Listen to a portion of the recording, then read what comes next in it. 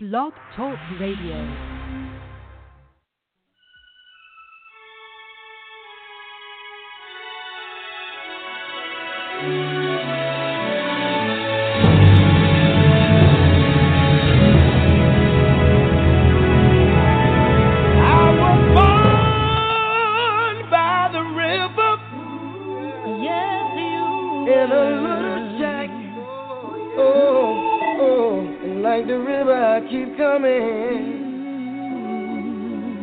Coming back.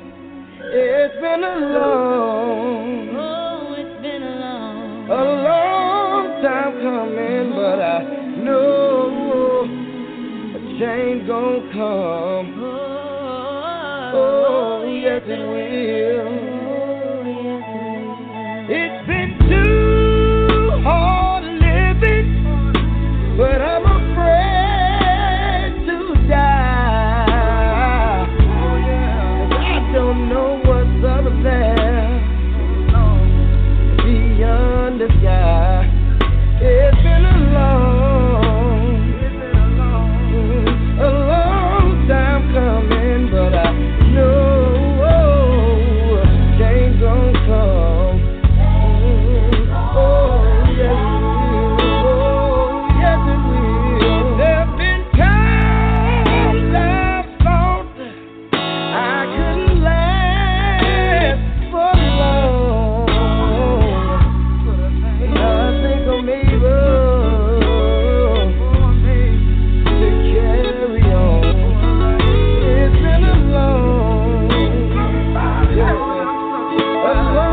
time coming, but I know change gon' come.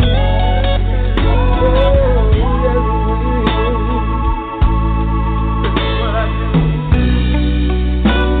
Then I go to my brother.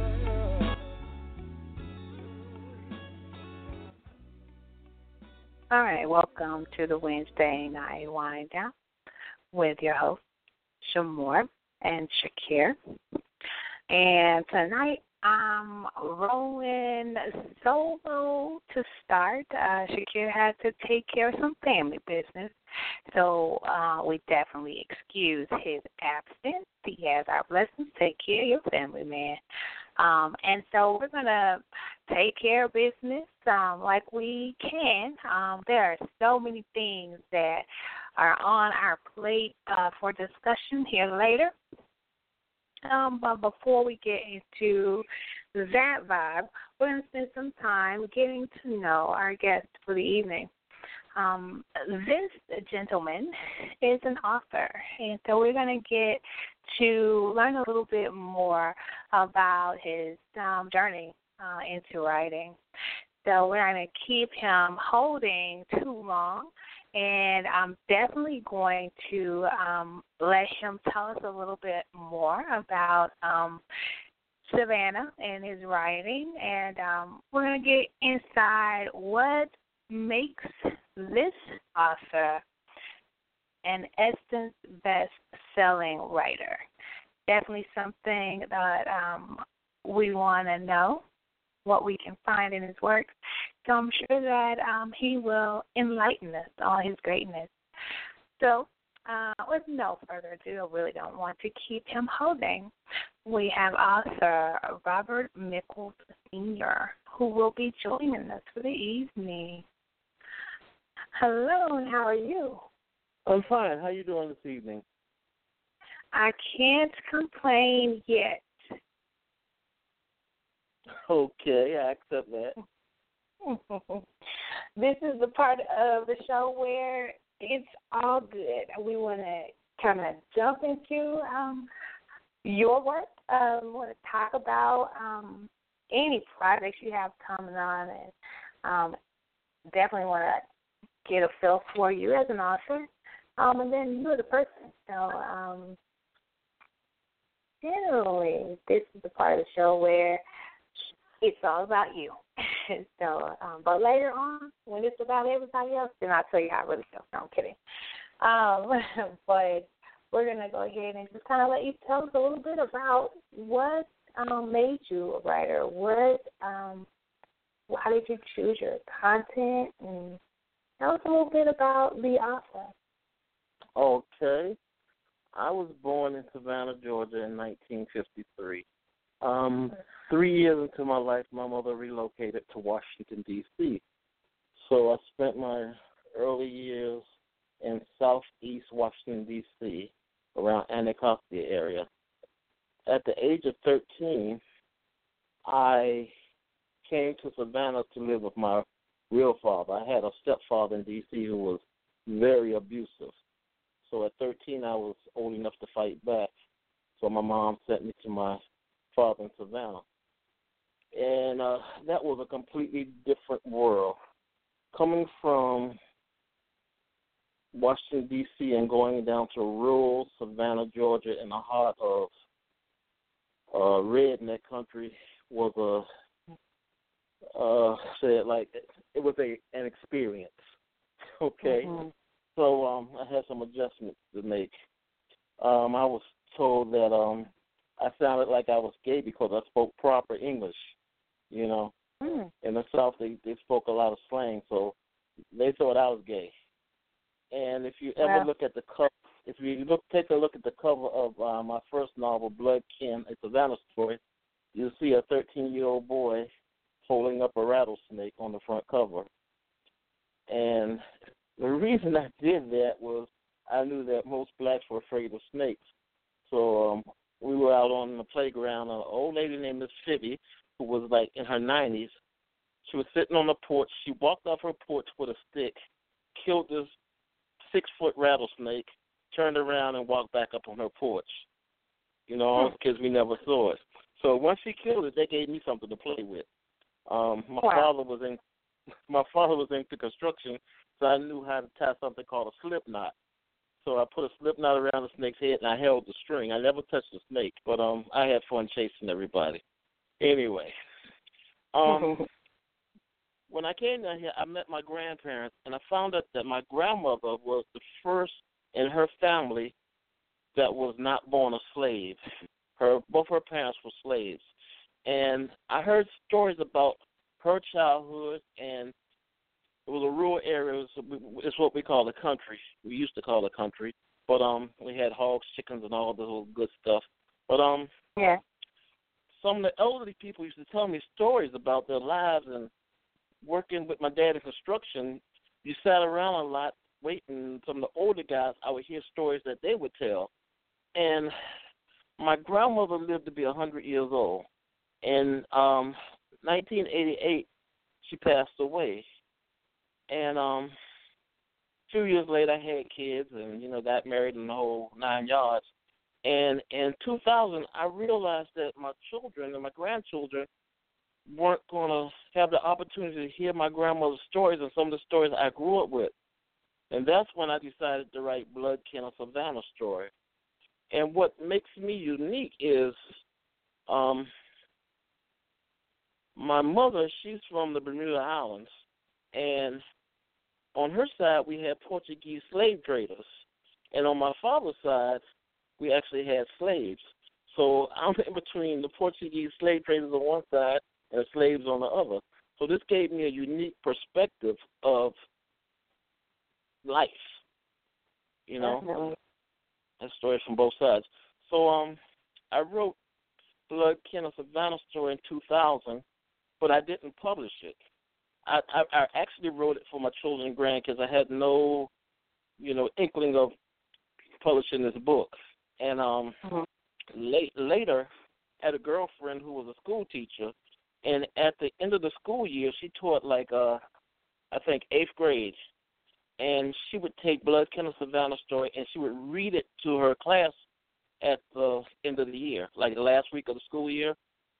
Mm-hmm. And she developed a lesson plan to go along with it, and she had the kids do all kind of projects. Like they would, she would read it to them. They would take the best part, the part of the book that they enjoyed or liked the best, and they would actually draw pictures of that scene and got some beautiful pictures. And the kids were actually interested and looked forward to Blood Kin, a Savannah story. So, because I wrote it, at a 8th grade level, because I wrote it for my children and grandkids. So it's an easy read, and it's a quick read. And the way I wrote it, it keeps you interested, and the story kind of flows. It actually is like me taking you, snatching you up, and dropping you in the middle of a slave plantation in Savannah, Georgia. So once I published it in 2007, and within 6 months, it made Essence Magazine's bestsellers list. Then after that, excuse me? It's amazing. Yeah, but then after I wrote that, I had pressure. Everybody wanted the second book. And that is pressure on a writer, because now you have to prove that you can do it again and you're not a one-hit wonder. Right, exactly.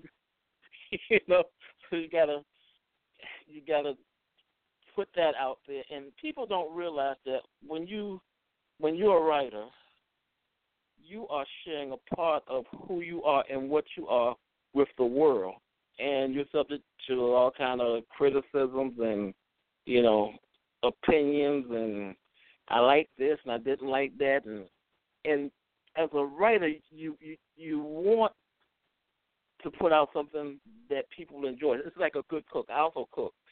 Like as a cook, you want to put out food, and you want to watch people eating the food and enjoying it. And the same thing as a writer, because we do put our hearts and our souls in our work. Right, exactly. You know, and what I tell people, they ask me all the time about how do you become a writer? What do you do? How do you start? And I tell them it's like you're sitting down in front of a person and you're actually telling this person a story. And that's exactly how you write, and you just keep it simple. You don't try to get all complicated and show that you have a master's degree in wordsmithing, or, you know, use all kind of fancy rhetoric. You just write from the heart and keep it simple, you know. Just tell the story. Definitely. Okay, so how did your family take some of the, you know, personal stories being told, and, you know, how did your family handle it? Were they supportive? Yes, they were. I mean, I wanted my father to be proud of my work, and, you know, he had a chance. I gave a lecture at the Civil Rights Museum here in Savannah, and he was able to attend that lecture, and just to get the approval of my father was one of the greatest things I've ever experienced in my life. Like I told you, I lived 10 years with a stepfather, you know, and I didn't really know my father until I was 13. And I'm a daddy's boy. You know, I'm a daddy's boy. We worked together in construction, you know, doing cement finishing. We spent a lot of time together, but, you know, I had one of the greatest. And that relationship started at 13. At 13, in 1967. So it's never too late to build a relationship. You know, I think a lot of men feel like, you know, once that son or daughter hits that teenage years and they haven't had that bond before, that it's too late. But definitely, you just said, or you just proved that it's never too late. As long as a person is breathing, it's never too late. You know, the thing is not being so full of ourselves that we can't humble ourselves and make it work. You know, a lot of people, they got this thing called pride, you know, and that's one of our worst enemies. Mhm. I agree with that. I didn't hold any grudges, you know, tell my dad, where were you all this time when I was getting, you know, and all abused, and, you know, why didn't you call, why didn't you do this? You know, I did have one instance when my real father tried to send me a bike up to Washington, D.C., and my stepfather, you know, kind of cussed him out, said, you don't send him nothing, I got this, you know, which was really crazy. But even though he was abusive, I ended up taking care of him before he died. I became his conservator and his guardian, you know. It's amazing how those things like that come full circle. Yeah, I had to struggle with myself to do that, you know. A social worker, he was living in Virginia at the time. I was in Georgia. Social worker called me and asked me would I do it, and, you know, I said, give me a few days and I'll call you back. you know. So I had to talk to some people. I had to talk to myself, you know. Mhm. And I was like, oh man, but I did it, and hey, that's just who I am, you know. Right. Definitely. I mean, you had at least you did take time to respect your own feelings. You know, think about it before just saying, "Oh, yes, you're wrong," and never dealing with yourself. You dealt with yourself first, and then you still made a decision to do what you consider to be the best, you know, for you. Oh, yeah. That was selfless. So let me tell you a little bit about Blood Kenneth Savannah's story. It's a story about two boys that were born hours apart from each other. One is the slave master's son, and the other one is a slave. And these boys, they grew up together because the mother of the white boy didn't want to breastfeed this child, so you know where that went. That went to the wet nurse. So she would breastfeed the slave owner's son before she would breastfeed her child. So these boys grew up together from birth. Now, like I said, they were born just like an hour apart from each other. And they came to find out that both of them had the same father. But they found out a lot later. But they formed a bond, and they would always compete with each other, you know, who could run the fastest, who could throw a rock the furthest. And it got to the point as they grew up, they really didn't spend too much time with the other kids on the plantation. You know, they were like two peas in a pod.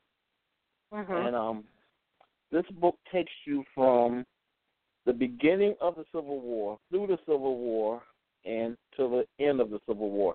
And that's at the end of the Civil War is when the second book, Isaiah's Tears, come into play. You know, I wrote that second. And that book is about a young 16-year-old boy who was a slave, and his parents were deceased. Okay, after the war, the slave master comes to all the slaves and says, you guys are free. You can go, you can stay, whatever you want to do it. So here you have a 16-year-old kid who has to make a decision of, what do I do now that I have freedom? You know, I don't even know what freedom is. You know, where do I go, what do I do, how do I survive? And while he's thinking about this, he has an aunt who's a widower, and she has 3 kids. It's 3 cousins. And she comes to him and says, well, you're the oldest male in the family, so whatever you decide to do, we're going to do it as a family unit. Can you imagine the pressure on a 16-year-old kid when you have an aunt who's older than you that tells you something like this? So now it's on his shoulders to make a decision. And what he decided to do was stay on the plantation for 5 years, and both of them save up their money. And after 5 years, they would leave the plantation and move up to Washington, D.C.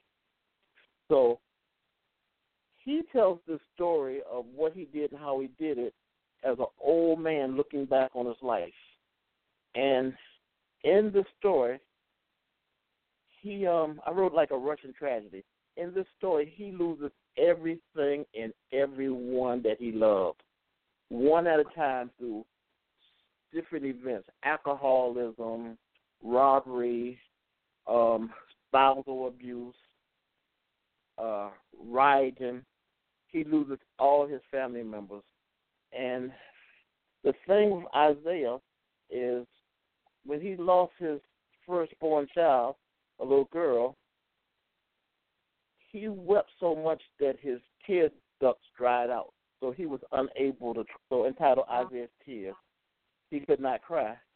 And at the end of the book, he tells you, he says, don't cry for me.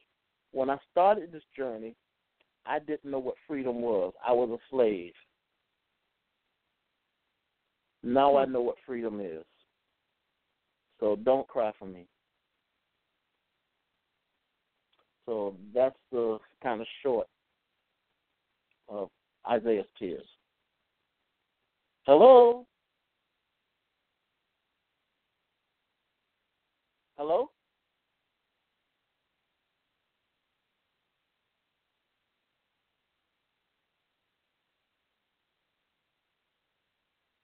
Hello?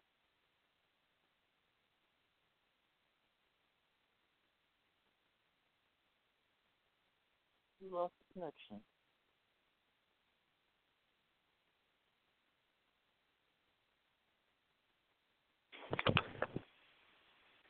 I do apologize. This is Imaj.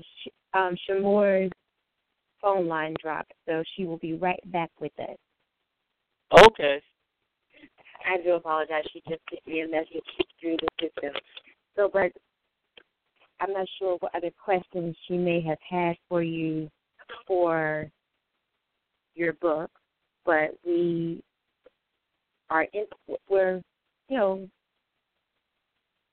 I'm interested because I'm a Southern girl. I'm very country. I know what that red dirt looks like. Summers are like in the country with, chickens and hogs and all of those things. A slop bucket sitting out in the heat.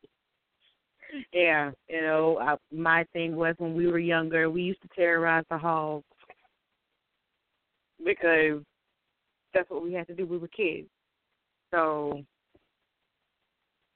I definitely understand. I don't know if anybody else does, but I understand that. And when you said that you met your father when you were 13, correct?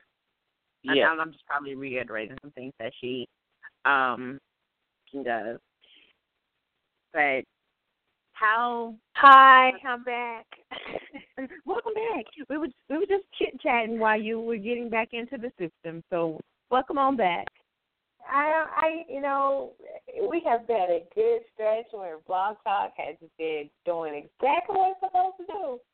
But today, it's not playing well. I called back in like 12 times, and it wouldn't even ring. Oh, wow. Yeah, so I definitely apologize. You were right into the interview, and please forgive Blog Talk and myself, Mr. Mickles. Okay. So let's pick up where we talk. So we were talking about the ending of Isaiah's Tears. Yes. That was the last thing that I heard myself. Okay, and when I was telling you that he wrote "Don't Cry for Me," because at the beginning of this journey, I didn't know what freedom was. Now I know. Okay, I did hear that. Okay, so so tell me a little bit about the reaction to that book, because it's a little bit different from your first book.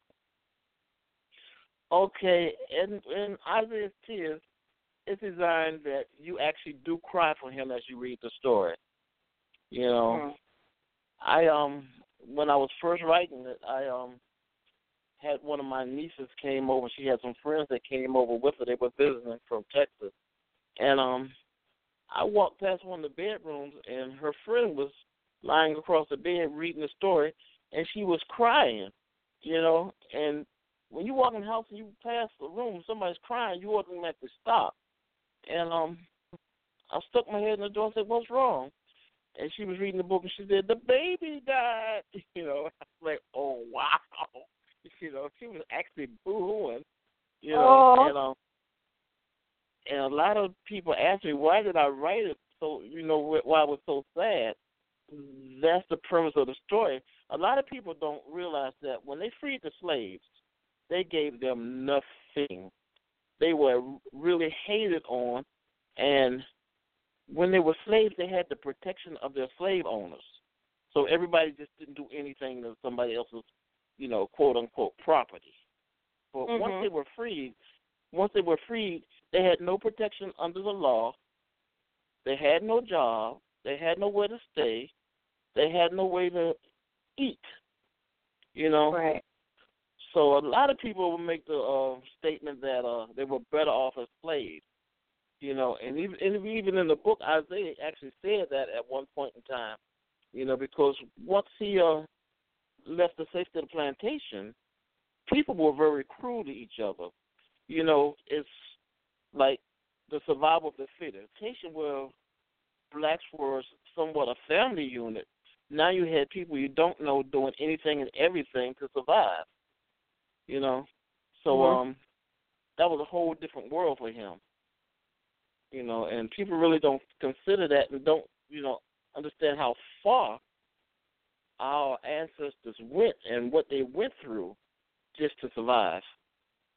Right. So, and I think that's an important aspect to realize when you think about our history and how slavery could be romanticized to some, and why it took some a while to move away from still being in that mindset that this is home and they love me and they protect me and you don't know what you're going to get out there. I think that's an important aspect to know, because I think a lot of people who, you know, never endured it, but where we are now, looking back, it's easy to say, I wouldn't be no slave, you know. And I think there's an element that is missing in our human experience, you know, to understand, you know, you can't oppress the people just physically. You also have to do damage to their mental and their emotion in order to keep them oppressed, even when it looks like you've taken your hands off of them. Yeah, and I don't think people give that enough credit. Yeah, a lot of people don't realize that as the slave masters were brainwashing the slaves, they were also brainwashing themselves. Mm-hmm. Think about this. You know, I'm your slave. Yeah. You suck off of my woman's tits. I raise your kids. I cook your food. I clean your house. But you don't trust me. Right. And you hate me. You right. have to be seriously damaged to even think like that. Right. You know, my grandmother's mother was a slave. She never left the plantation that she lived on, even after she was freed. She would not leave that plantation. You know, that's 400 years of brainwashing to the African American people. You know, right.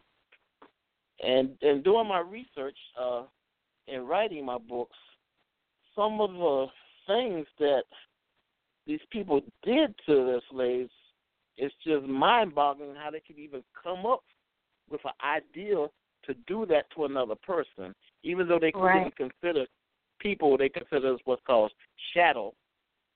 How can you even think of some of the things that they did? Some of those terrible things, right?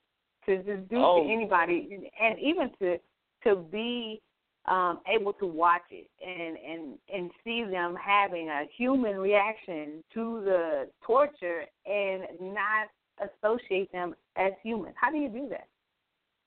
Well, my great grandmother, her body was burnt on one side.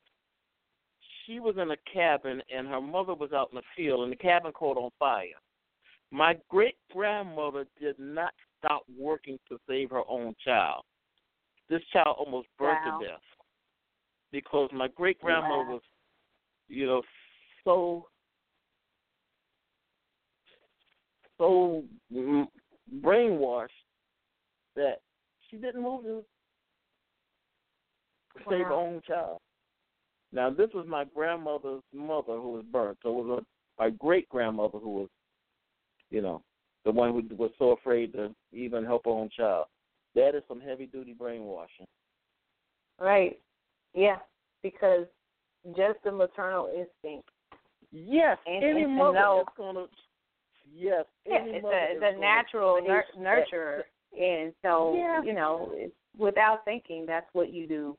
You do. It's go for your child, right? Yes. Wow.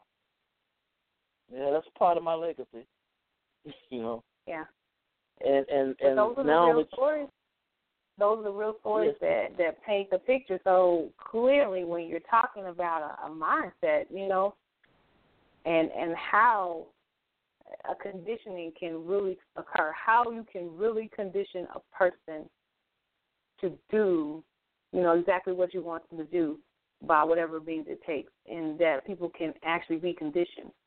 I don't think we give enough credit to the fact that there are ways that you can get people to be and do exactly what you want over time, and that's that conditioning, to see what you do to other people who don't comply, to know that you will and don't have limits, and you will do. It doesn't matter. I'm extendable. You know, it doesn't matter if I'm the next one because you'll replace me. I mean, those things, to realize that you are so invaluable to somebody, that you are less than their property. You know, they value property more than they value you as far as life is concerned. And to know that, definitely that's a means of conditioning someone to do exactly what you want. These people, and that was real. They care more about their dogs and horses than they did about the slaves in a lot of cases. And during my research, I found out that the ones who considered themselves Christians, godly people, they were some of the worst of the abusers when it came to slavery. You know, they used the Bible as a brainwashing tool for the slaves. You know, definitely.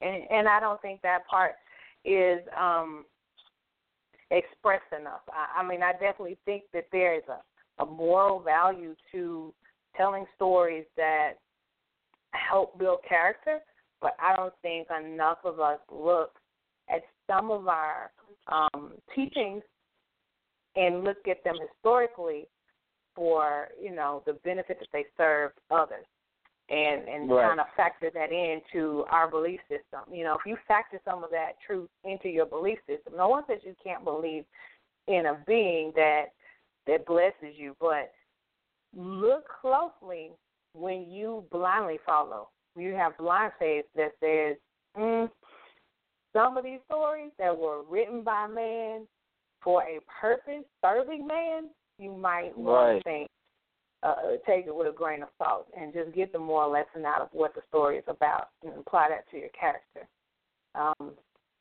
But we could have this conversation all day, and we could agree or disagree. But I'm glad that you found some things like that to add into your writing, so that if nothing else, it generates a conversation between, you know, your readers get to go, wow, you know, and experience a deeper thought process than just hearing the story.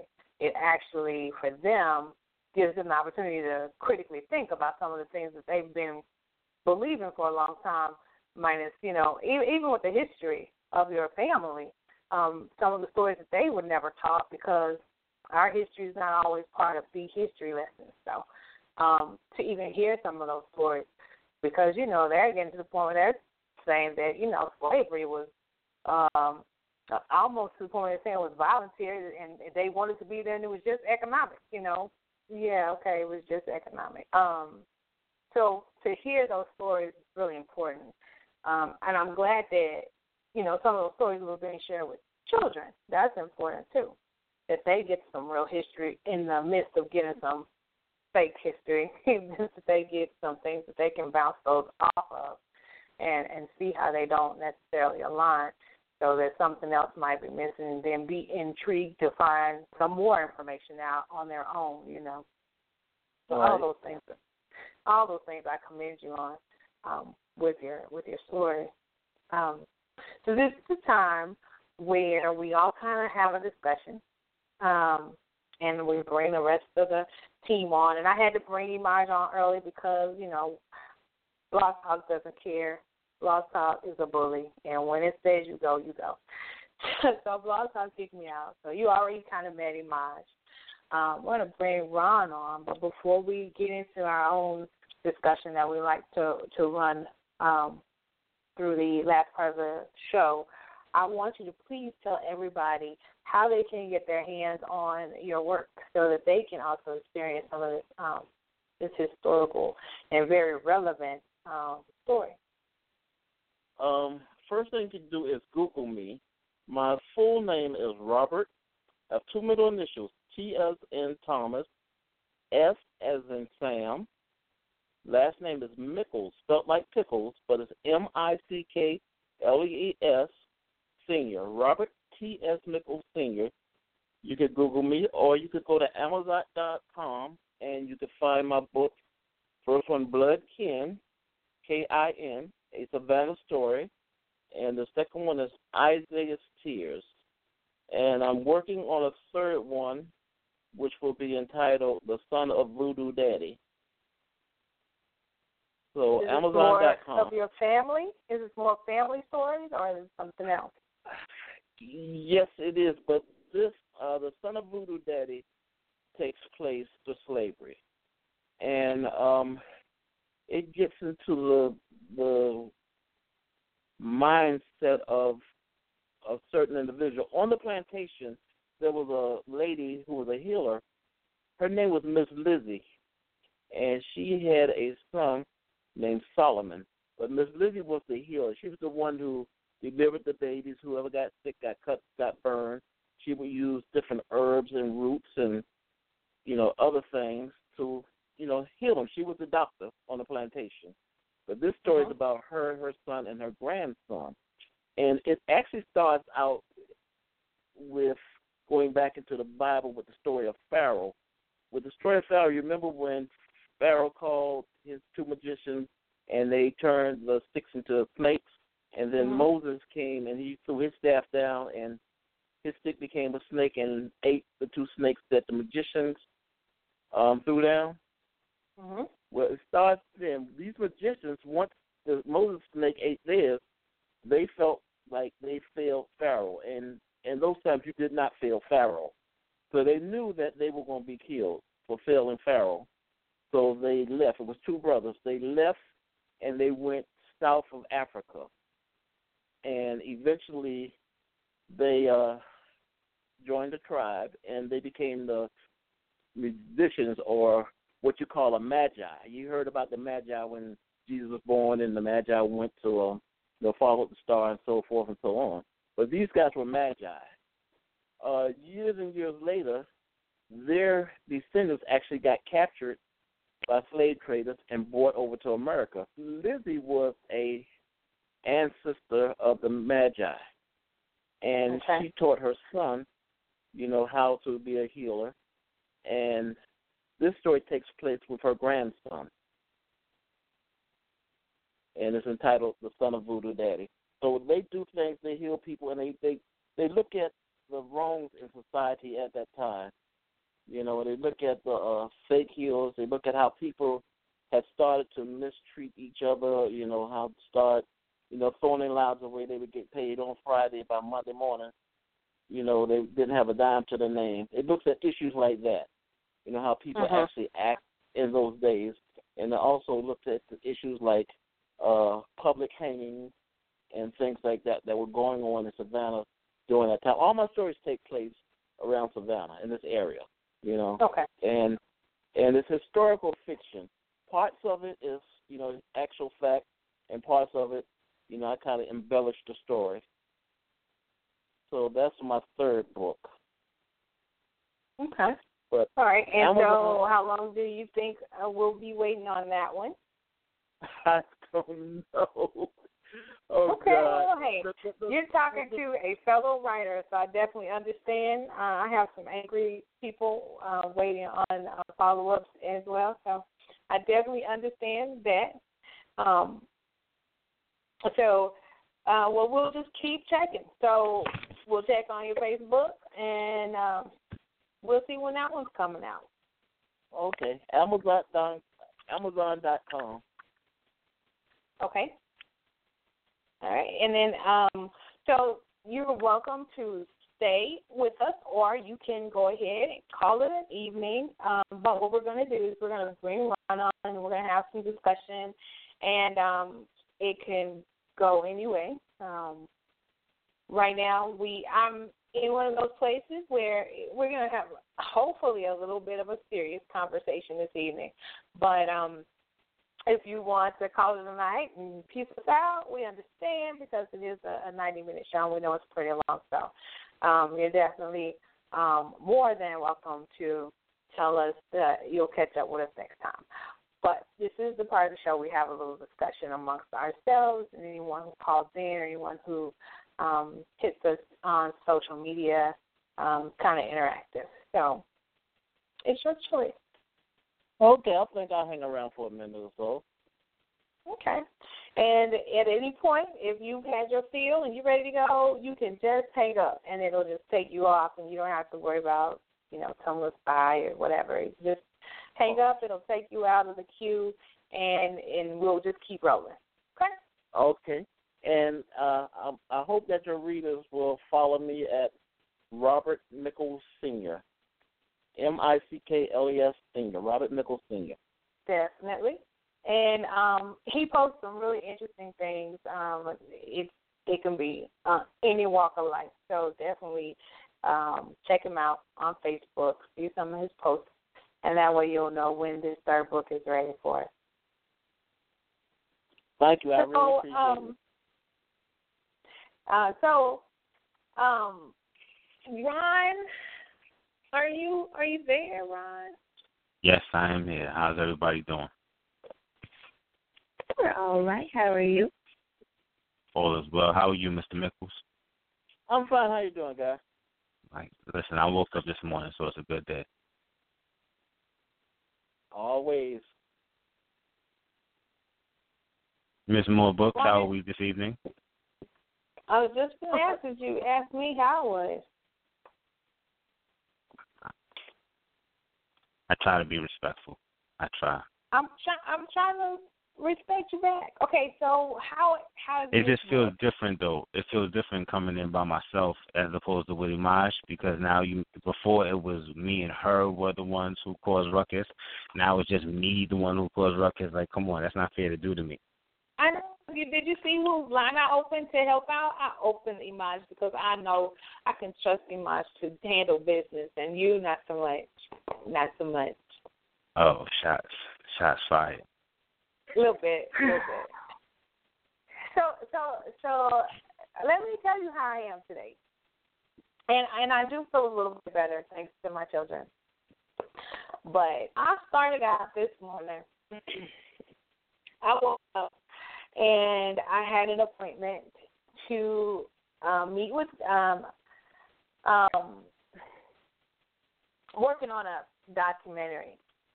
And so I had to get up and get out of bed even after I had been up all night trying to work on a story that I'm working on, right? So I had to get up and go meet with NAMI Dallas, and NAMI stands for the National Alliance on Mental Illness.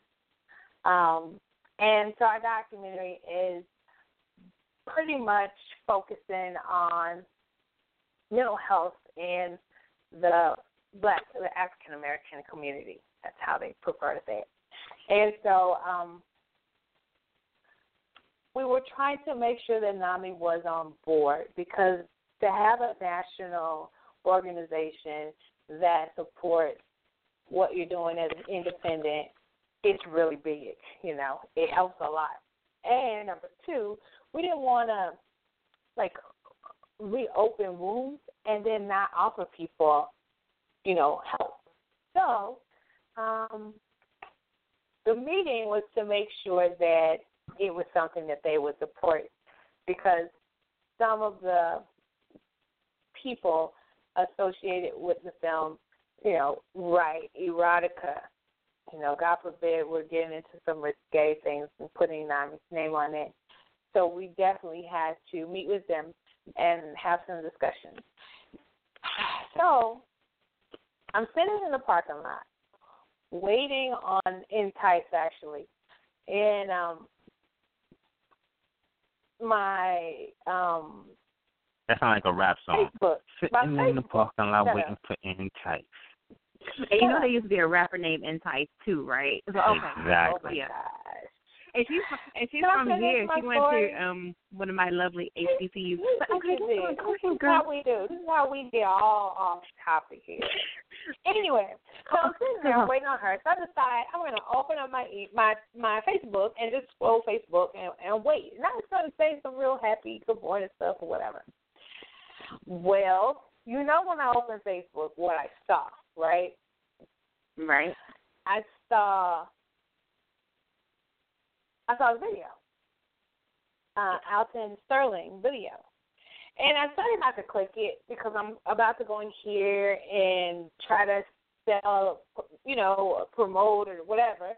So I want to be in a good space and I can see from, the dialogue surrounding it that it's something that I probably didn't want to see. And I closed it. And then it took a little while longer, so I reopened it. And so I finally clicked it. Oh, why did I click it? And then she shows up, and then we have to go in. So that video is running in the back of my mind. Then we sit down, we have this conversation about what it is that we're trying to do with the project. And, you're sitting there with people, because they are either volunteers or, they're in the director's positions, but they're also part of the mental health, experience. They suffer from various things. And that's what allows them to then work with other people and be peer leaders and educate. So, y'all, I'm full of all kind of emotions. And then we're sitting there and we're talking. And then some of, just in general, explaining what we're trying to do, explaining why we chose to do it, explaining why we are in the positions that we're in to do what we're doing, we get into our own personal mental wellness. And so some of the scabs start to be ripped off sitting there at the table with these other people. I'm telling you right now, I was a mess. I was sitting across from one of their board members who some of the things that I'm saying is bringing her to tears, some of the things, and I'm sure it's basically stuff that she's remembering or recalling. And so we're kind of all sitting there in various states of emotion, some crying, some just in awe. I was a nervous wreck because I felt like at any moment I was going to lose it at the table trying to get support for a project that means a lot to me while in the back of my mind I'm seeing this video. So when I was done with the meeting and I finally got to experience everything that had happened and it settled in my spirit, it was so hard. Like I was exhausted. I was emotionally exhausted. I got to the house, just had a few minutes to myself, and I had wine, y'all. I had wine at like 12 o'clock. That's early for me. That sounds like one of my days, honey. And it was red wine that hits me a little bit harder than other wine. And I had to have that glass of wine, and I had to go take a nap. Yeah, you took a page right on out my book. You took a page right on out my book today, didn't you? I did. It was too much. So, Ron, that's how I'm doing today. I am doing an emotional mess today. That is bad to hear, but it's good to hear because the fact that you have emotions means that you're living, means that you are going to be part of that change. So that's the good part of it. You got to look at it through the rose-tinted glasses. I don't know where I come down on the whole situation because enough has been enough. It ain't is enough. It's been enough. And, I appeal to some of the men. It's like, all right, so what we going to do? And there's certain things that are, talked about and, thrown around and things of that nature, and certain things that are actually planned and certain things that plans to fall through on, and, all different stages of whatever. Well, right. but what are you going to do? Like, are you going to continue, like, as a person who has no warrants or has no felonies or has no misdemeanors and no child support person, and you see somebody get into an altercation, what then is stopping you from helping that person? What's stopping you besides pussiness? I mean, what's stopping you besides that? I mean, besides one has to say you don't want to lose something. I'm sorry. I don't know if America heard what you said. No, they heard what I said. You just want me to say it again. You want me to say it again? Is that what it is? I heard it. Did you hear it? Right. I don't know if everybody heard it. Okay. Yeah, maybe Jackie heard it. I don't know, Jackie, if you heard it. Okay. I mean, he said, what's stopping you besides, what was the word? Pussiness. Okay. Said it again. Yeah. I said it with an echo. How about that? I believe that's what's stopping us as a people is the systematic brainwashing of our people. Now, I'm not saying what's leading to that pussiness, because you have an absolute point. You know what I'm saying? But, you know what I'm saying? So there's definitely systematic brainwashing that goes into it. You are absolutely right. Yes. And also, over the years, we've seen our leaders with this whole nonviolent, scenario, which has never worked because we have been at war with these people ever since slavery, and we're still at war, and black people fail to realize that we are actually in a war that we have been losing. But nobody's willing to risk their lives, their family, or anything else for the next generation. Who's willing to lay down their life and say, okay, I'm going to take the first step? When I see the police, beating up someone, shooting someone, I'm going to step forward and do something about it. We're afraid to do that. No, we're not afraid. It's just that certain circumstances don't happen in certain places. I mean, it's not that. I mean, and you have to be on that, like ready for that. But that speaks to being proactive and having, like how the Panthers had cars that would follow the police. That's proactivity. I know something will happen, and when it happens, I'm gonna be ready, as opposed to just walking down the block and I gotta get ready. You see what I'm saying? It's a different stage of planning that goes into it. It's a certain end game that you're looking at when you say to yourself, I'm going to make sure that if something goes wrong, I can handle it, as opposed to, who's going to do something if something happens? You see what I'm saying? It's two different mindsets.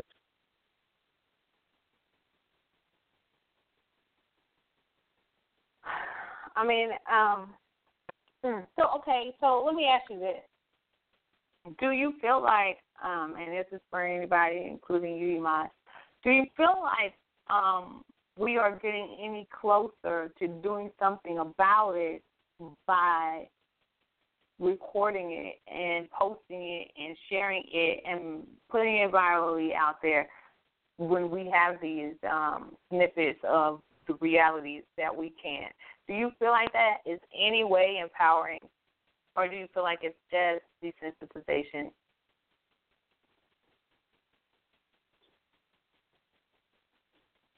All right, well, yeah, go ahead, brother. Yeah, me, myself, I think the straw is going to break the camel's back. This thing is going to explode. I mean, like you said, enough has been enough for too long now.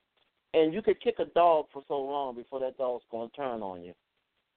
So I think what's going on in America is they're trying to push us until we explode. And then once we explode, it's going to be, all out chaos in the streets.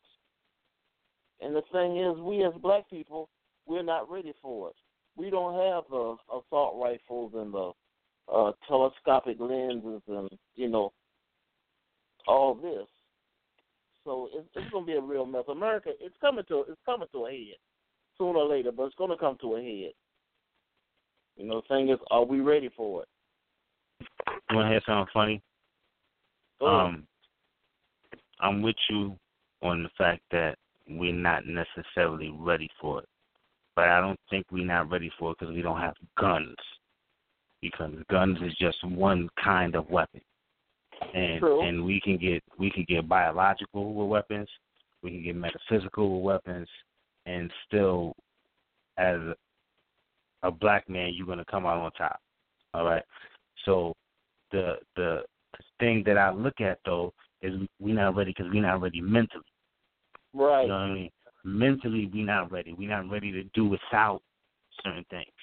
We're not ready to prioritize certain things. We're not ready to look and say, this is what's most important and I'm going to have. We're not ready to school our own children. How about that? We're not ready to grow our own food. You know what I'm saying? Things like that. It's the little simple things that we ain't even ready for. So I know we ain't ready for the pound gorilla in the room. So, I mean, if we can get that point, I mean, weapons, yeah, I mean, it wouldn't hurt to have, you know what I'm saying, some missiles and some planes and things. That wouldn't hurt, but I'm not necessarily worried about that because everybody defecates. And ain't nothing like, you know what I'm saying, some of that biological warfare being thrown on you. Yeah, any guard in jail. You know what I mean? And so, I mean, it's definitely different things that are weapons besides guns. But, you know, that's me.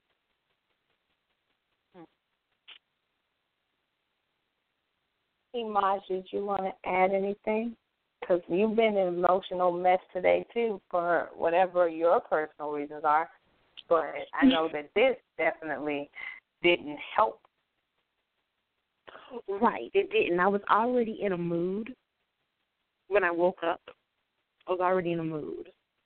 Like, I woke up because, you know, I had an early morning meeting, and you know how I work from home. So, you know, I was already in this mood.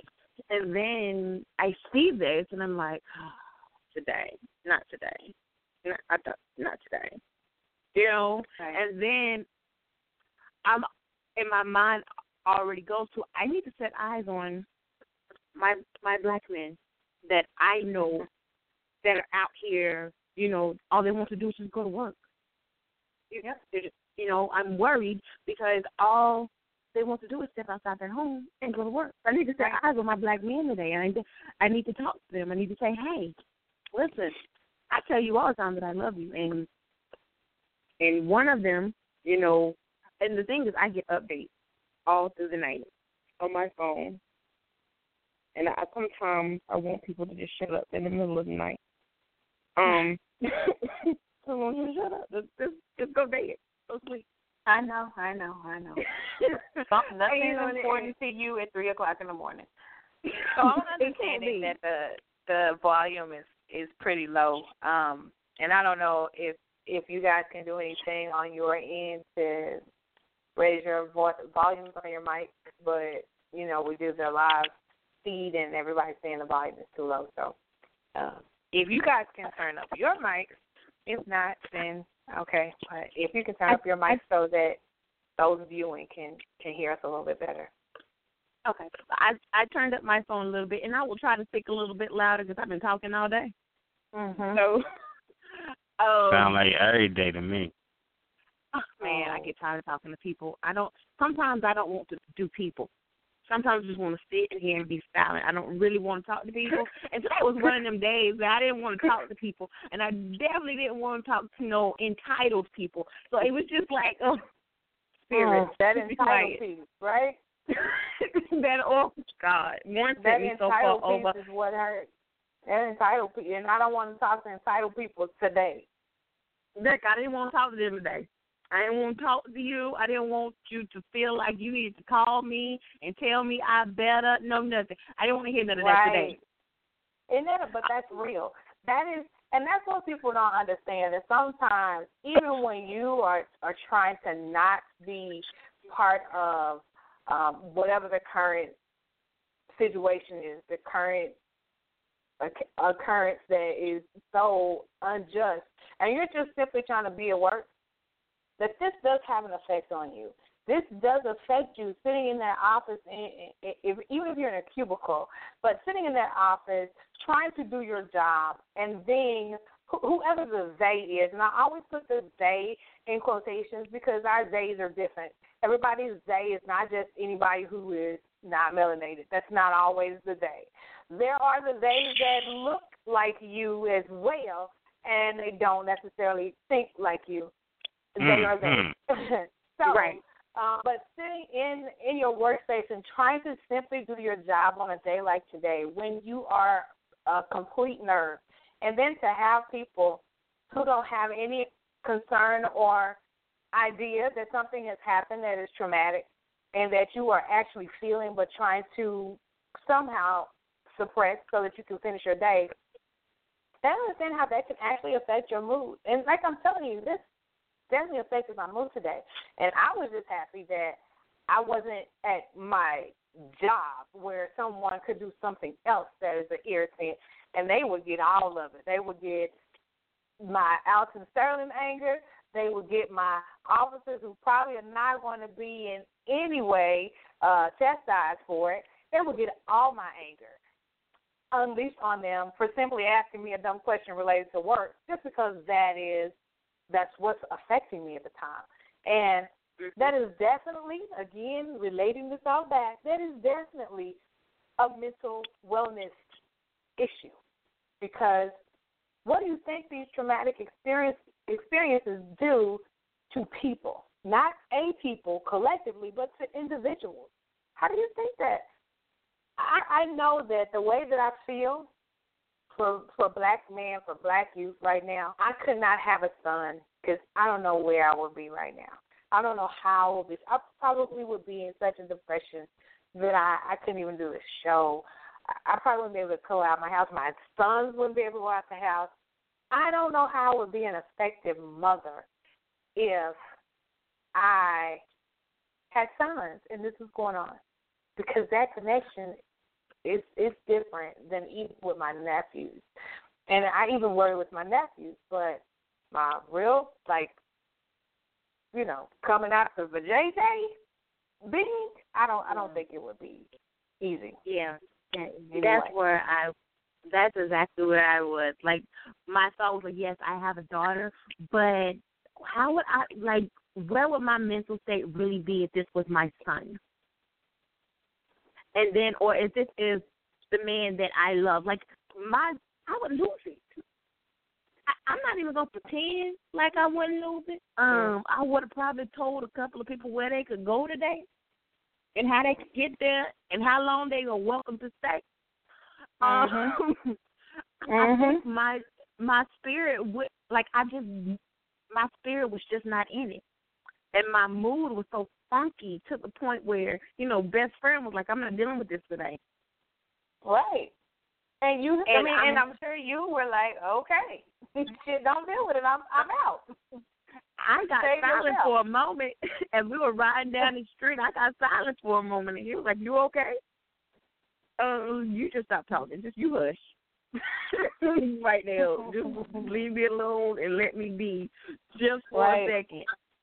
Because it's to the point now, we got mad about, other things. We get mad about it, and we kind of just okay, we're mad, what are we going to do?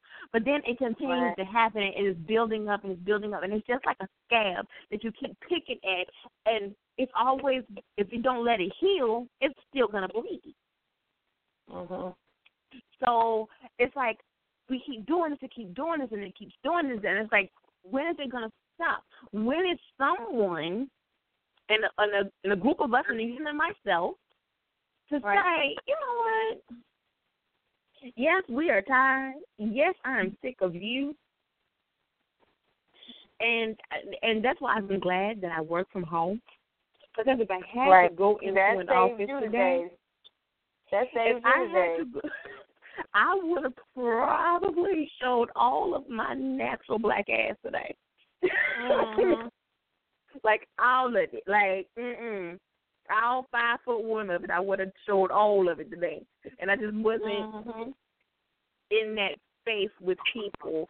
And he always jokes with me because I'm always like, hey, let me know when you get there. Hey, I need a hug before you leave.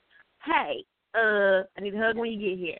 I just need that because now I can put my hands on you and say, okay, you're here. You're in the physical. Because when I when you go off and you're gone for however long, I'm worried.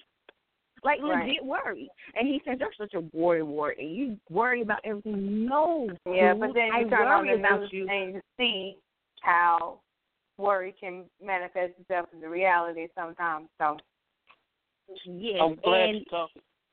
uh-oh. I'm glad you said something about reality.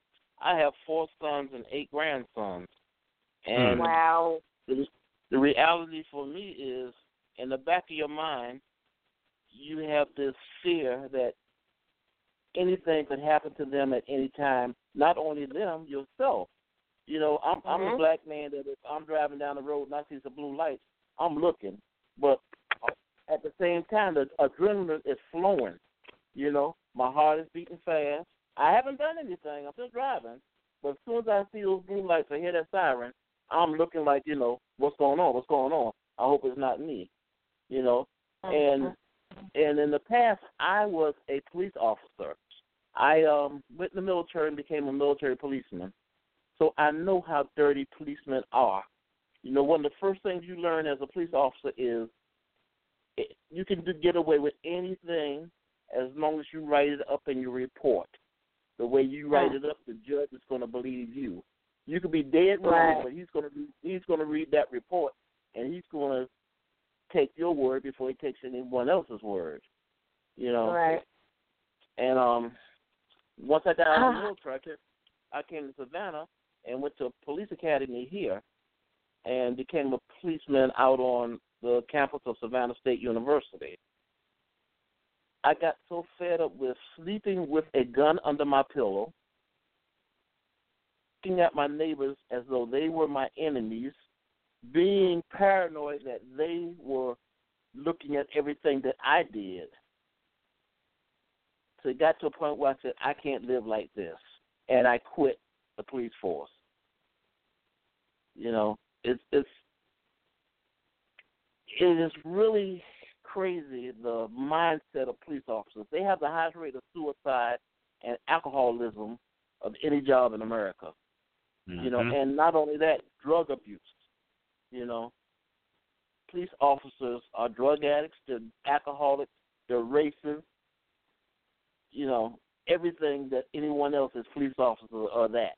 And they don't have psychological evaluations. So you got a lot of policemen who not only hate society, they hate themselves. And they take out their aggression mixed in with fear of people they don't know, don't trust, and don't understand. And they, you know, result to violence. I mean, they want to kill you before you kill them. You know, you're taught as a police officer that everybody is scum. You don't trust anybody. And with that kind of mindset, it's going to be all kind of foolishness going on. But, you know, I can't see where it's going to stop. I really can't, because they're going to get away with it. In this case, if you watch the videos, you can see both of this boy's hands, and they said he had a gun. There's no gun there. But guess what? These police officers are on paid leave. They know that they're not going to... And they keep saying they're on leave, but they still haven't made it known that it's paid leave, meaning you chilling on vacation at the house after taking you your on life. vacation. And one of those guys, this is his second time being involved in the killing of a suspect, and I believe it was in 2014. It's not like 10 years ago. We're talking about, and these guys haven't even been on the force, but maybe 2 or 3 years. The two of them, you know, one has 3 and one has 2. And how are you in 3 or 2 years having had 2 fatal situations where you've taken a life? And I believe that the first one was also leaving the scene. He was, you know, probably shot in the back as well. So we're not talking about a situation where, for one, you need to think about training. Because if they have only been on the job 3 years or 2 years, and their suspects keep getting shot in the back, I mean, even when you look at the video, they look like, oh, my God, what did you do? Just shoot him. You know, it doesn't even look like there's any critical thinking about how to de-escalate the situation and take him into custody alive. That doesn't even look like it's a thought. It looks like, oh, my God, he's moving, he's still breathing, shoot him. That's what it looks like is happening. And I just, they need to think about the training of these individuals as well. So, because the blame is all across the board. Well, in the police departments, they train you to kill, you know. When you're doing target practice, you have the silhouette of a person, and what you aim for is the chest area, upper stomach, the chest. They call that the kill zone. They don't train you to shoot the leg or shoot the arm or anything. They teach you to kill a person. That's how they're trained. You know, that's the mindset of the police. Well, I guess they're doing what they were trained to do, because they're definitely taking people out of here. Exactly. You're correct. Yep, I agree. But here's one of the other things that I also. Go ahead. You go ahead. Well, I mean, why are you surprised? To me, I get the impression when people say things like that they're saying, well, it's like this. It wasn't like this before, and now it's like this. And the question I was asked, well, what year wasn't it like? When were the good old days? You know what I mean? Like, why are we surprised when this brother gets taken out senselessly? It happened last year, happened the year before that, happened the year before that, happened the year before that, happened the year. Yeah. You know what I mean? I've had to sit down. I know the last few years I've had to sit down with my daughters in the summer and say, this is what's happening. This is what happened. It's almost like every summer we got to have one of these conversations. Until we have control over our culture, our society, our communities, right, it's going to happen next year, too. How about that? Matter of fact, another one might happen before the summer ends. How about that? I give it a few days, a week. But then you know what? That'll lead me kind of to my next question. This is what I witnessed, and this is my own interpretation, and so, you know, yes, it's biased to how I perceived it. But I don't watch the award shows. I'm not really into that. However, I saw so much chatter about Jesse Williams' speech that I wanted to see it. So I found the speech and I watched it, and I thought it was great. You know, it's nice that was said by someone who has the arena that he had. But then I look at us, talking about us, and we are angry that he's getting any kind of an accolade, any praise, any press, any following for what he said, because when we start naming hundreds of people who have already said what he said, but when it's a movement, doesn't it matter if it's a mass movement? Does it matter that Uncle Jethro didn't get his name called out on the BET Awards because he said the same thing at the family reunion? Isn't it the fact that you want more people saying the same thing so that the momentum is fueling the masses? I mean, isn't that the point? And it really irked me, because as long as we are practicing the divisive tactics that they have taught us, we are still not unified. We are not together. And our movement is as weak as how much unity we have. So it really, it's like, yeah, somebody else may have said it and may have said it another way and might have got 3 people to say that was right. And this man might have stood up on his platform and said it and got 3,000 people to say he is right. But if it's right, it's right. No matter who says it, no matter how many likes they get on the post, shouldn't you be excited that somebody else is saying exactly what you want to see, and maybe they can use their platform to reach more people who don't even know? That bugs me about us. All right, let's go with that. Right? So now let's look at the other side of that. The other side of that is, you know what? Said it. And what do you actually, all right, the fact that this man said something that 20, 30 people said before him, okay, we want it to be a mass movement, I'm with you on that. It's more than saying it. You know what I mean? It's about actually walking it. And from what I see, this man has walked it. So now what that tells me is that now you're nitpicking and you're looking for reasons to hate somebody. Okay? And if you're nitpicking and looking for reasons to hate somebody, then we really don't even want you down with this. You know what I mean? So what that may do in situations like that is that shows you who, you may not want to associate with. But then you also look at it as it's an opportunity for you. Because just as much as they saying this, they may not see that they're lost. They may not see. So now somebody in your position who know that most of the ones that I saw that from were the ones who profess to being the awake ones, the conscious brothers, the ones who are all about Kemet, and they're the ones that I saw the most of that from. They were dark skinned too, right? They were dark skinned too? I'm not going to even talk about the color. Go ahead. I'm waiting for you to say that. I'm waiting for you to say that. They post about that the most. They're the ones that are always posting. Everybody needs to wake up and become conscious and be aware and stop the brainwashing. And then you sit there and do the very thing. Because they sit back and they watch and they go, they can't even like each other. They can't even like each other. They can't even say the same exact thing and like each other. How? But understand what I'm saying, though. What I'm saying is what you're saying. You have to tell them this, though. Because even smart people go to school. You know what I'm saying? Even smart people got to learn stuff. They just got to learn this about themselves.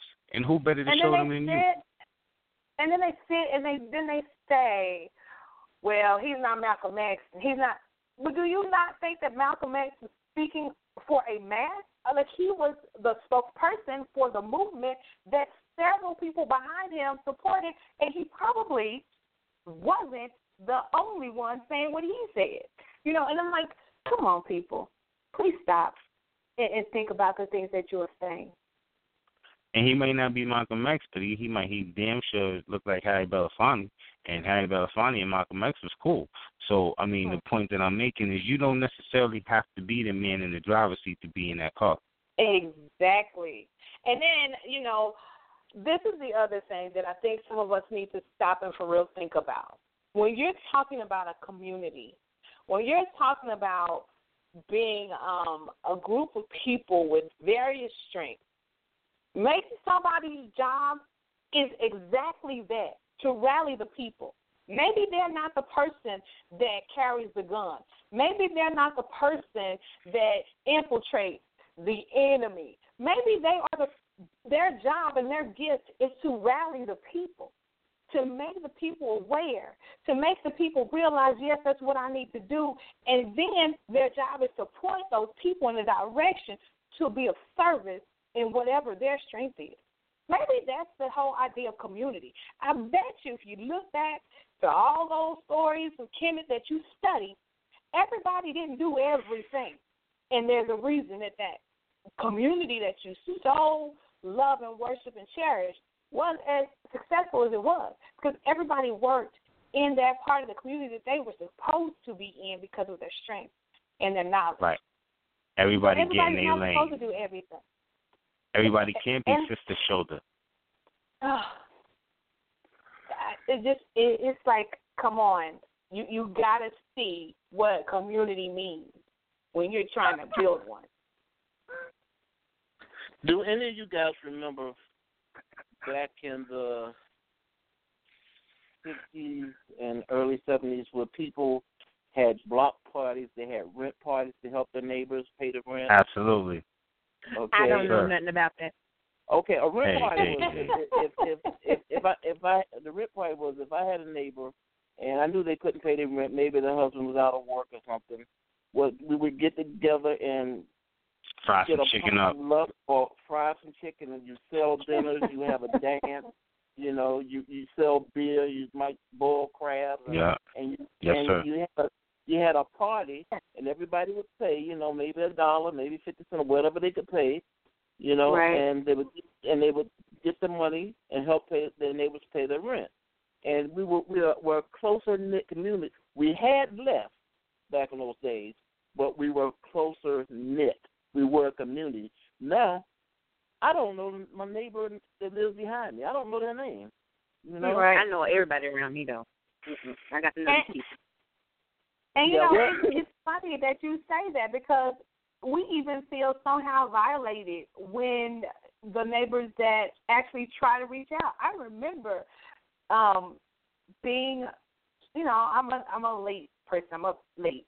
And I remember standing, looking out my window and seeing that the neighbor behind me had left the garage door open. Okay, it's, you know, midnight, 1 o'clock.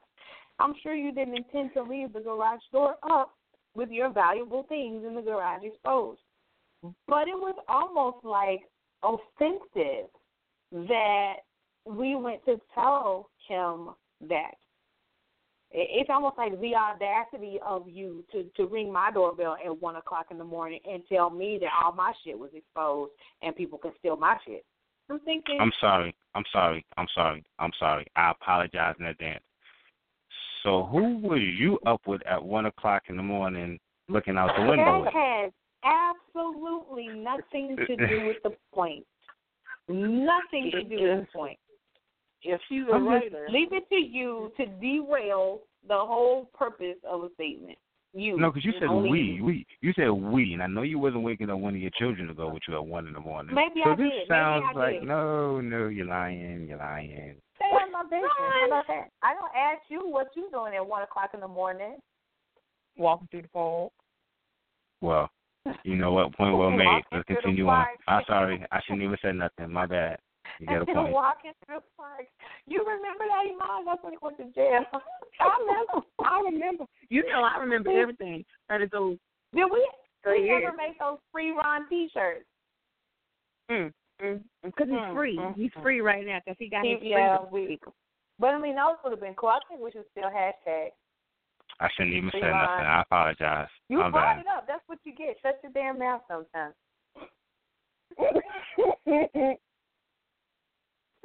I want my neighbor to say something to me. For everybody that's new who hasn't listened to the show like for years, one time Ron was walking home and he decided to walk through the park.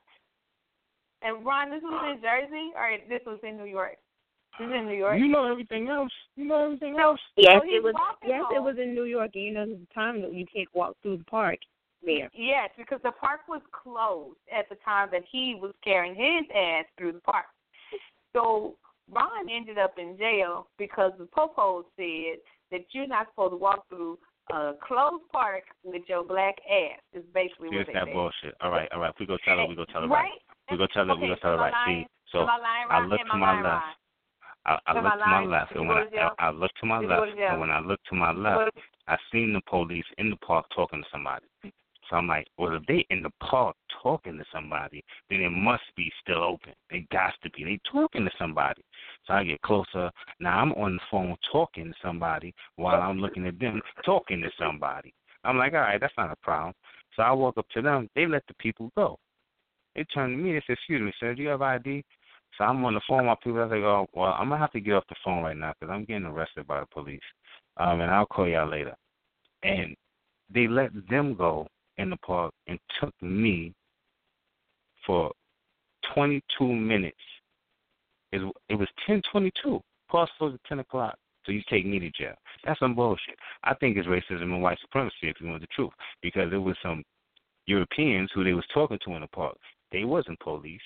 Why they get to walk out? It's the same exact time that you got me. It's the same exact time you let them go.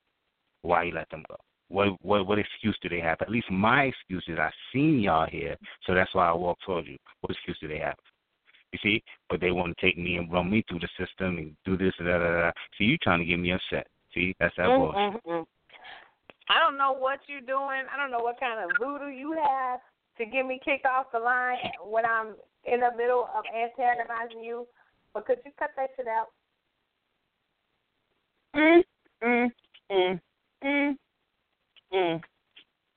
Whatever. Wow. Let's get back to the subject.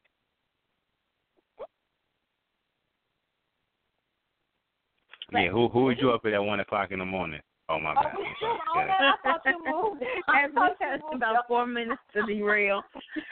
I thought you moved on. Dude, move on. Let that go, Ron. Let that go. Let it go, Ron. Let it go.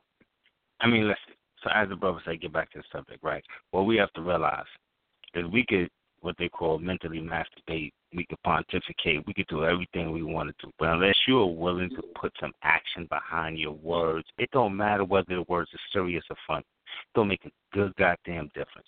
Because if you ain't willing to raise your children the right way, if you ain't willing to go out there and give up your time, your resources, your energy for the cause, if you're not willing to do none of that, if you're not willing to circulate your dollar with your people, if you're not willing to help people get out of bad situations like you was talking about, have a rent party, if you're not willing to be your brother's keeper, then the hell with what you talking about. Because it don't make no difference. We're going to be in the same position in 2027, in 2087. It's going to be the same Amen. place. Amen. And one of the things I think really people have a hard time knowing, they know the rhetoric, but they don't know what that looks like physically. They know the rhetoric is, we got to do something, stand up, everybody do something, but they don't know what that looks like. So all they know is either you march or you riot, or we're going to shoot you. And I don't think they know or have digested that you take your power back by taking away the effects that anyone else can have on your shit. So they can hate us as much as they want, but if my economics allows me not to have to do business with you, I'm hurting your economy. If I know that I'm not going to falter because my brother has my back, I don't have to worry about you. I don't think people realize when you're saying do something, that doing something does not look like what you might see in a war movie. Doing something means that mentally you have to do something to make yourself less reliant, less dependent on a source that doesn't give a shit about you. And when but it also does look like those war movies sometimes. Sometimes it does look like that. No, I'm being serious. That cannot be the only thing. That cannot be the only thing that everybody is expected to do. But I'm not talking about necessarily the shoot 'em, bang, bang. I'm talking about the doing without. I'm talking about the tightening, you know what I'm saying, the belt. I'm talking about, you know what I mean, like having, you know what I'm saying, ration out certain things. You know what I mean? I'm talking about the peripheral things in war. And the fact that I didn't know that, I bet you there are some other people that don't know that. You know what I'm saying? And those are conversations that we need to have in our community, is what does that look like? What does it look like when you say we got to do something? Because, I want you to understand, once I'm conscious, once I'm awake, then what? Once I can step up and go, yeah, I see it. I see what you're saying. I see. Then what? What happens next? What happens next? Especially if I'm the only one in a 50-mile radius that's awake. What does that mean? All right. So to that point, there's a gentleman, you had him on the show, Alton Jones. He's doing a film called Project Independence, and basically what film is about is what you're saying. What does the finish line look like? What does the independent black nation look like? How do you get to that point? What steps are needed to get there? So he's right now, y'all can go look him up on the book called Alton Jones, and go throw a few hours at it if you so have it in your budget, just to help this brother get this movie off the ground. But so we are doing things. We are showing people. We are telling people. We are doing. But we need to do it on the bigger scale, number one. So I think everybody would agree. But what I think we need not do is think that just because you don't see it, it's not right there in front of your face. You know what I mean? We do know what it sounds like and looks like because it came in the voice of Amos Wilson. And anybody can go on YouTube and put Amos Wilson in and just listen for a few hours and understand exactly what he's talking about being independent, about, certain things. It comes in the form of Marcus Garvey. It comes in the form of, these different people. You know what? We ain't even got to go back to Marcus Garvey. It comes in the form of somebody like Alton Sterling, people who are actually still living. So if we actually listen and we be proactive and we look for these things, we'll find them. So, but I don't think we should minimize those brothers who are actually still alive and doing this or just died and doing this. Yeah, they're not doing it on the Michael Jordan level, but that don't mean they're not ball players. You know what I mean? That don't mean they can't. And I think it ties it back into the relevance. It ties back into a platform and how many you touch. But I definitely think that even though the fellas that are reaching 20 or 30, very, very relevant, that doesn't negate the relevance of someone who's touching 20,000, 30,000. And if his voice, if that platform is his gift, and he can funnel the people this direction, and then say, now, here's my man that you don't know who's going to tell us where to go next, and that's what we're supposed to do. You know, the believers who listen to what Malcolm was talking about, there was a whole system ready to show you what his teachings were gained from. And he wasn't just the only part of it. And everybody cannot be the superstar. That's not everybody's role. You know, it's funny, though, because when he became the only part of it is when they killed him. And he was, you know what I'm saying, confined by the structure of that organization. They let him rock. You notice when they killed him is when he did exactly what you said. You know what I'm saying? Right. So once you become unpredictable, you know what I'm saying, in the Nation of Islam, he was predictable. He knew exactly what he could do, what he couldn't do, what he was, what he wasn't, you know what I mean? But when he's by himself and he's his own free bird, he's unpredictable, and we have no idea. We have to get rid of him now. I hear that too. I mean, and when I used him, I knew that conversation was going to ensue as well. But I just think that there's no possible way that anyone can rally the masses and go it alone. Because once you rally the masses, here they come. So now what? You're not alone again. I think people need to get off this kick of I am the God-sent. I have the answer, and nobody else is qualified. That bothers me a lot because I don't know every damn thing. I know I don't. But when I work with a group of knowledgeable people, we know every damn thing. You know, that's a feeling that I have. So. You find out you be listening to what I'll be saying. I don't like you. Sometimes we listen to you. No, this is not the day that we like him. Okay. Okay. Stay resistant. But I mean, all right. So now, let's take a step back. Let's take a step back. We're over. You know, we're over, right? Like we're in recorded time. Oh, I get to eat. Okay. Yeah, but I wanted to get this from a couple of guys. Totally different, totally shifting conversation topic. Hold on, I gotta go live for this. I gotta go live because I need to have this documented. I had to live. This is important. Okay, so and then you know, Ron, you make me nervous sometimes, so I don't know about this, but okay. Here's what I wanted to get from you guys. So I got two guys on the phone here, and before we end the show, I had to get this. So this is totally off topic. This is a little bit ending the show a little bit lighter note, and we kind of got into a deep discussion. But I want to know what you fellas think of Mr. Steal Your Grandma. I know y'all have seen this man. He's been on the regular news. He's been on the news feed. He's been at Essence Festival, baby. I want to know what you gentlemen think. Steal Your Grandma. And this man that they said, oh, he's 70, he had to come back and say, no, I'm 54, I'm not 70. And then he started to post pictures. He had to create a page as a public figure because he had run out of, friends. Space for friends. So he has his own page where he just kind of posts pictures of himself in really tight pants, and tight shirts. And or no shirts, just almost bucket naked almost. So I'm just wondering, gentlemen, what do you think?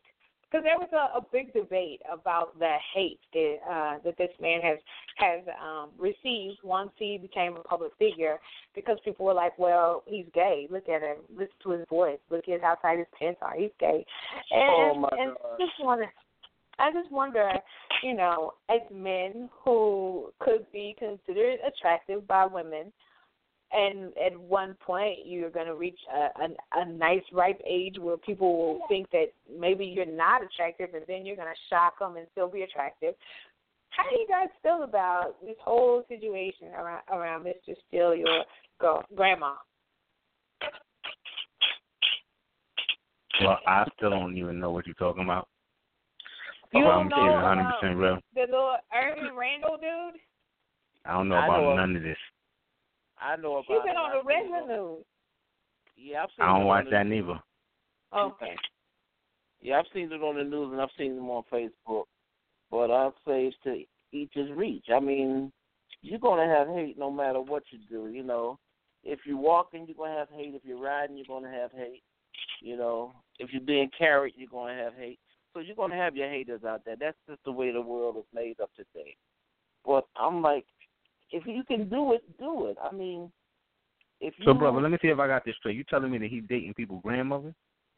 No, that's just a label that they gave him because he's an elderly man that looks nice for his age. You know. Right. So you know, people put labels on everything. Gotcha. So that's not what he calls himself. That's what they call him. Right. No, they gave him that name because they said he accepted it. Right. And it's a play on. It's definitely the play on words of, you know, how Trey Songz, she's like, this is Mr. Steal Your Girl. This is still Mr. Steal Your Grandma.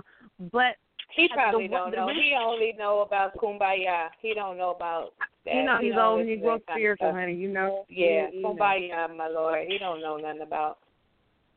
But the thing is this about this man, and this is why I got tickled, because I watched it for 2 days.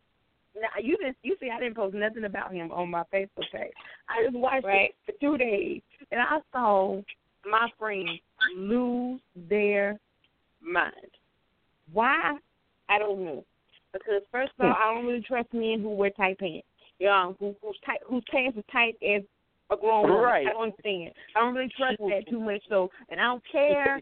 And the thing was, is that the reason why they started saying that he was gay was because some of the when you went to his page and you looked at some of the comments that some gay men were leaving, and instead of you just you would send a wink or some eyes that's googly, sir.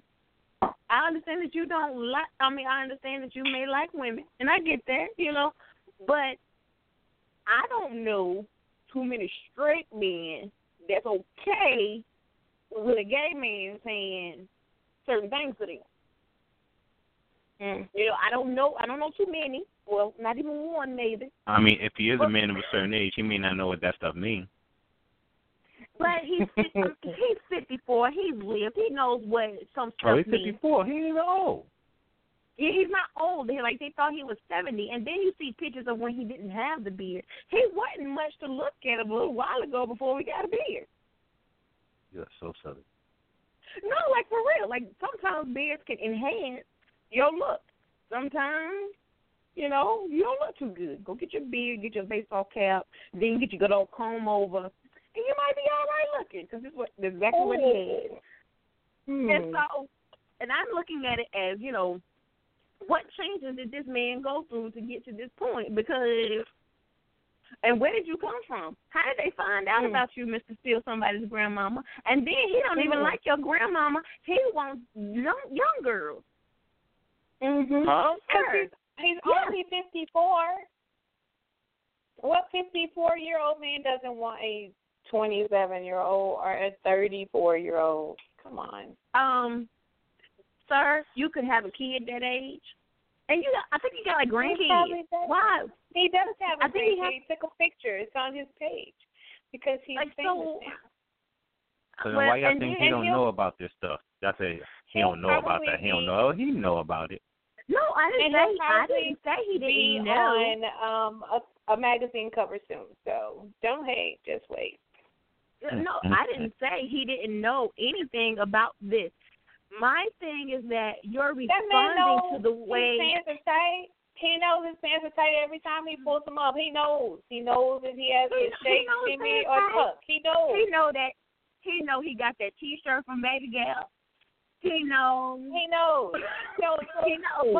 But it got the reaction that he was looking for. So can you fault him for that? He was looking for some 15 minutes of fame, and he got it because he actually is a teacher. I think his group is 3rd grade or something. He's a teacher. So, you know. So is he wearing these tight pants? My concern actually was different. I just read through some of the posts and some of his responses, and I thought his grammar needs some work if he's a teacher. And I know that we make mistakes. You know, I'm human. I am human. I'm a teacher. I'm a human. You are a human teacher. But I try to go back and edit some of my stuff, even after it's posted. And I'm like, oh, shoot, that's one word. That could be in K. Let me put it back together. You know, because I'm typing on the phone, I'm typing fast or whatever. But the areas that I saw weren't missing a word or dropping the ending. The areas that I saw were like using word when it should be was. You know, that subject verb agreement, that's important. Like, anyway, that's neither here nor there. I just thought. No, that's here. That's definitely here. That's definitely there in Texas. That's definitely here. And that's definitely there in Texas. You stop talking about Texas educators. You watch it, Iman. I'm not talking about you. I'm not talking about the other educator that was on the show. And she didn't want us to know that she was an educator, but I knew it. I know what you're talking about. I know these things. I'm smarter than the average old little old man. So done. I'm not talking about it. I'm talking about him specifically. And I come on educated.